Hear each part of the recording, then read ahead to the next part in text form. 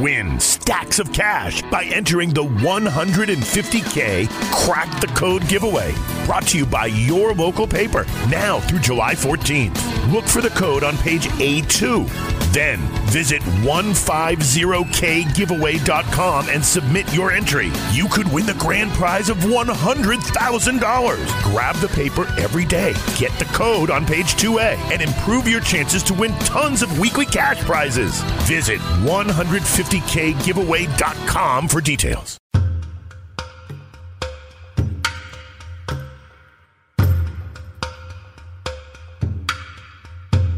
Friday, July 26th, 1974. After breakfast, I cycled to the bank and got bait and fishing supplies. Later, Sally and I cycled to the visitor center. Alyssa was at the stable. Leslie came out later with some friends in the Jeep.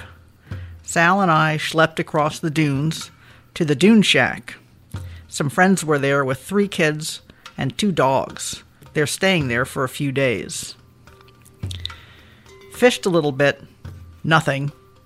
Later, we sat at the lookout and had wine and cheese.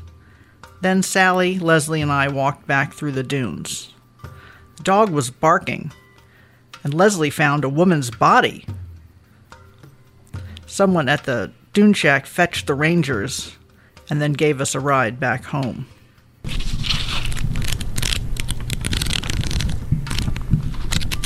This is the diary entry of Lenny Metcalfe, as read by Alyssa Metcalfe, his daughter. And the diary entry is part of the personal records of the Metcalfe family that's associated with an unsolved homicide case called the Lady of the Dunes in Provincetown, Massachusetts. And that case has really lingered since 1974, which is now about 45 years later.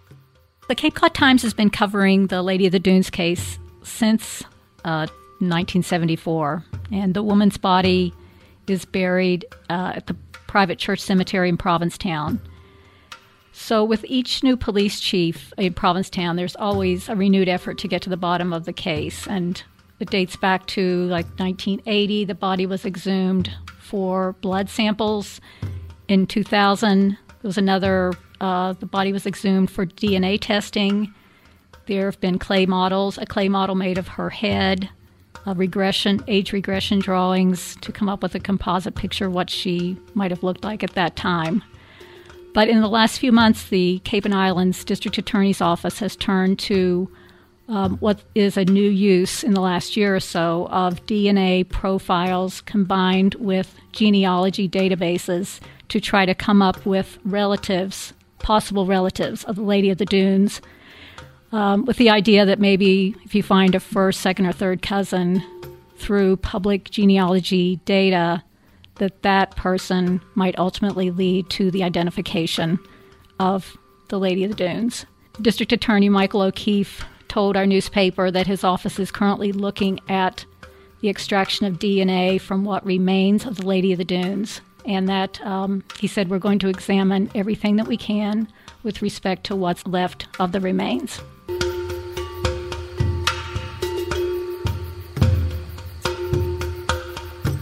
This is the podcast by the Cape Cod Times about the Lady of the Dunes case and other unidentified bodies, skeletal parts, and cold cases in our region. My name's Mary Ann Bragg. I'm one of the reporters here, and with me today is Alyssa Metcalfe, who is a West Barnstable resident, a Provincetown summer resident throughout her childhood. She then lived full-time in Provincetown from 1989 to about 2016, and she has a unique connection to the Lady of the Dunes case. Her sister Leslie was the young woman at age 12 who actually found the body of the Lady of the Dunes. Thanks for being here. Oh, my pleasure. First of all, how is it that you and your family were in Provincetown in the summer of 1974? We had been going up to Provincetown summers for years, since I was about 3. My father was a pianist, and he, although we lived in New York City, he would get work in Provincetown in the summer times playing. He played for Lynn Carter and Waylon Flowers at the Madeira Club in the late 60s and early 70s, and that allowed the family to, afford the luxury of being able to stay in Provincetown for the summer. So, what are some of your first early memories of Provincetown when you were... Well, the beach was great. Okay. We could pretty much walk anywhere. It was safe and warm, and, you didn't need any shoes. We were barefoot probably from, July until Labor Day. Wow. And then you said you all would go out to the dune shacks with your parents would go out, or how did that work? My parents had friends that rented one of the shacks for several years in a row. Every summer they would rent it for about a week, and all of the friends, a lot of the summer residents and whatnot, we would gather there for that week. It was, an opportunity for everybody to hang out, enjoy the ocean and the beach and the dunes. Multiple families with lots of kids. And you all sometimes you would get the ride out, but a lot of times you would trek across, you'd ride your bikes from Provincetown to the visitor center. Then what would happen?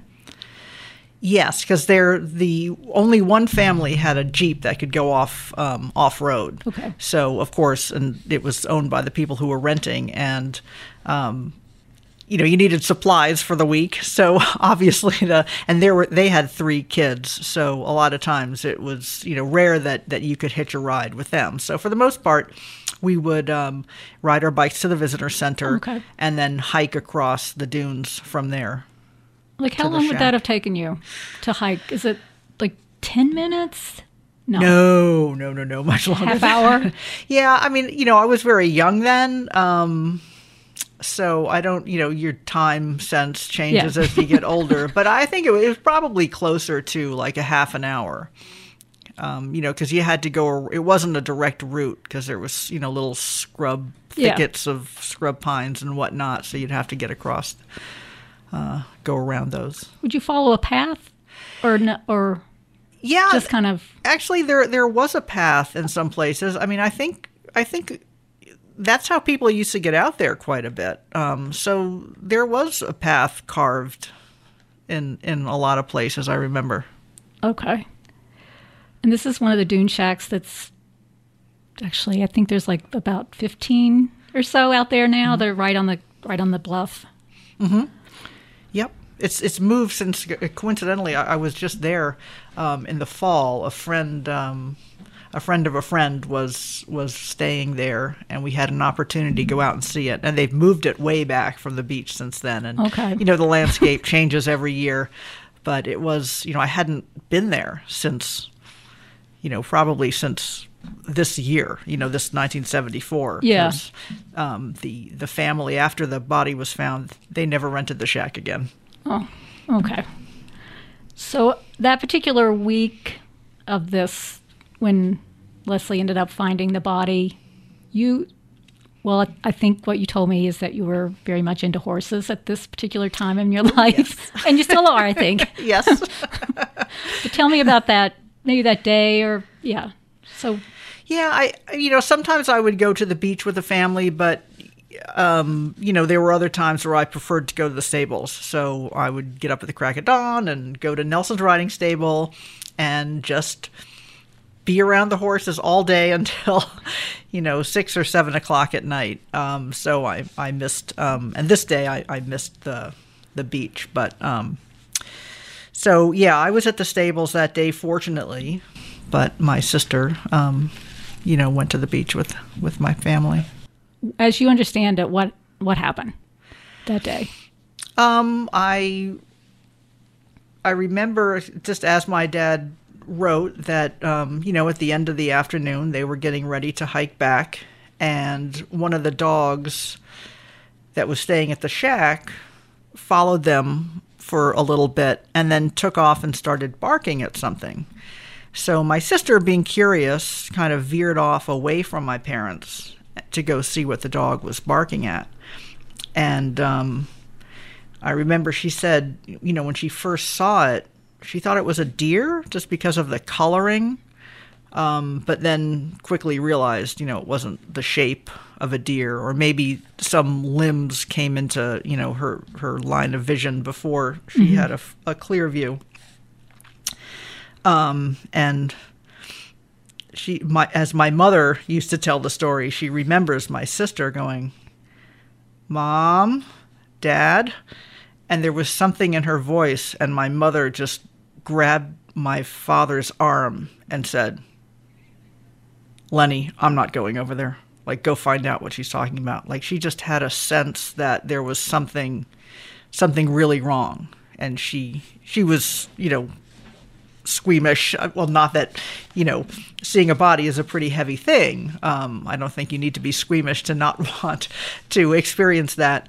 But she just definitely did not want that in her memory bank. So my father went over there and they saw the body, and then went back to the dune shack. They weren't that far from the dune shack, so they just went back to the dune shack and got my parents' friends, the adults there, and they took the Jeep to the ranger station and got the rangers. What else did she see? She remembered that the clothes were neatly folded and placed under the woman's head, and that her hands were missing. She saw that, and that she was naked. I don't know if she, I read in the papers that, the head was partially severed. I don't think that registered with her, because I don't remember her talking about that. But, that she looked kind of peaceful, like she was just sleeping. I mean, I think if you, she wasn't all that freaked out about it. If you come across a body that's like sprawled out from some violent murder with blood, that's probably going to stay with you. But this almost probably looked more like, an open casket at a funeral, because it was just laid out so peacefully. And I think that, it in a way was good as far as like causing fewer nightmares. Okay. So tell us, you read the diary entry for the day where Leslie found the body, but read us your dad's entry. I think you told me he was he wasn't journaling so much, but he was a diary writer. So tell me, read the second day, the day after, and then just talk to us a little bit about what you think he was. Definitely not a journaler. If you want to know what the weather was on, March 17th, 1957, this is a good place to get it. But for inner thoughts and feelings, this is not where you'd go to glean that kind of stuff. All right, Saturday, July 27th, bit cloudy, up at 10:15, haircut by Chip at Plaza on Pearl Street. Pancakes with Sally and Leslie. Alyssa didn't go to the stables today. Later, I took Leslie bluefishing, and she caught her first bluefish. I also got one. The motor quit, and we had to row home. Guy came to fill the gas tanks. I guess days, right? They filled our gas tanks. They're still filling them. Right. I cooked the bluefish. We ate at 8:20. So that was his entry. So I guess, from that, I suspect, that he purposely took my sister fishing to, ease her mind, or, that it was a thoughtful thing on his part to take her fishing and have that day with just the two of them together. And that I didn't go to the stables, must have been a really big deal, because I was always at the stables. So how did they tell you that they had found a woman's body that you remember? You were 10. Right. I don't specifically remember how they told me, but I have a vague idea of like the feelings I had about it. First of all, being kind of shocked. But it like nobody was really horrified. It was, I don't want to say they're nonchalant about it, but, it wasn't like, eek, there's this murderer running around. We have to lock our doors now. It was kind of like just something that happened. And, my sister, she was a bit morbid at times too. She had, a bit of a morbid streak in her. So I think part of her was kind of fascinated by it. And also, being 12, that's a big spotlight on you. Everybody's asking you, oh, wow, you found the body, and asking questions. Mm-hmm. And maybe, on the outside, she seemed kind of cavalier about it. But, I'm sure it affected her to some degree. But it did seem like, being part, it was so, Provincetown at the time was so peaceful. There wasn't much crime. There certainly wasn't murder. So it was, a difficult time, but at the same time, it didn't really change anybody's life. Like, how did that kind of experience kind of trickle through the rest of your family's life for each member, would you say, or? I'm not really sure. Well, the family that rented the Dune Shack, and I didn't realize this until, I was having this discussion recently with the friend, that she said, oh, we never went back to the dunes. We never rented that Dune Shack again. And I didn't realize that. Just kind of, then the next summer we never went, and I never really gave it any thought. But, I was working at the stables, and those dune tours, we were taking the horses, crowds of, horseback riders through those same dunes multiple times a day. And, maybe I just didn't make the connection, mm-hmm. but it didn't seem like there was this fear that someone was going to come jumping out from behind the dune and murder you. It seemed like a very isolated incident for all of us. Were people talking about it then? Oh, sure. Or were they asking you all details that you remember, or? I don't specifically remember. I'm sure they did. This at the stables were mostly local people that worked there, Provincetowners. Okay. So I'm sure there was some curiosity, but I wasn't there. So, all I had was secondhand information. And I think the newspaper pretty much covered it. There wasn't anything I could say beyond what the papers reported. One of the things in talking with you, like as I've read the archives, it kept describing a young girl as walking her dog in all the newspaper stories. Yes. And you have refuted that. You've clarified that one detail, which, mm-hmm. I'm like, I don't know whether I've actually written it from having read those stories, but I do remember thinking I like the fact that we've clarified that detail. And the other details in the older stories seem to hold up based on what you've, mm-hmm. like your family's direct experience. Right. Well, I don't remember anybody interviewing us, for instance. They probably just talked to the rangers. And, right. And that's what the rangers probably thought, Yeah. Sure, 12-year-old girl walking her dog. Why not? That's certainly what it seemed like. What doesn't make that big of a difference to the story. As you think of it now, do people still talk about it from your perspective? Do you still hear people refer to it? And maybe why do you think it matters? Oh, sure. People talk about it all the time. And, your paper reports it. I remember years later being, at a bar in New York, and they had a TV on in the corner, and a story came on. Maybe it was one of the anniversaries of the death, and it was like the weekly world news. And it was on there, and I'm like, oh my God, that's the body my sister found. It seems kind of odd to have this attachment to something so gruesome. But, there is a connection. I think a lot of people in town feel a connection to this case just because they want to know, who is this woman? It's such a mystery. You were going to tell us maybe a little bit about your sister, if you wanted to. Sure.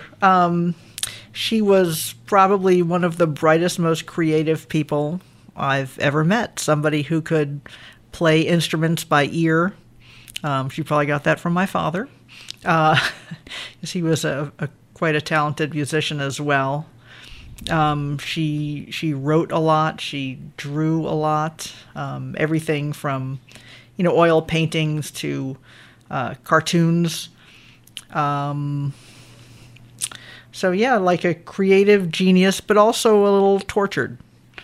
But I don't blame the woman on the dunes for that. Yeah. I mean, I'm sure it didn't. No. I can't blame her for all of that. I mean, she battled with some depression over the time, and I mean, unfortunately, in 1996 she died of a heroin overdose. But there were certainly ups and downs when she was up. She was really up and super creative and funny and fun to be with, and very knowledgeable about a lot of different things. But then she'd have periods of, great lows. And So did you and your sister ever talk about her finding the body after the fact, as you all were growing up and later on? No, the incident would come up from time to time at different points in our life. And I remember as teenagers, too, when we were older, maybe early 20s, teenagers, my sister and I would go to the cemetery and visit the grave, too. Like, she definitely maintained this connection to her, to the lady in the dunes.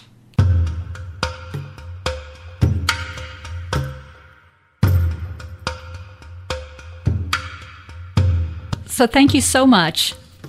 Listeners can find out more at capecodtimes.com/Lady of the Dunes. And we're planning future Lady of the Dunes podcasts as well. So thank you so much for listening.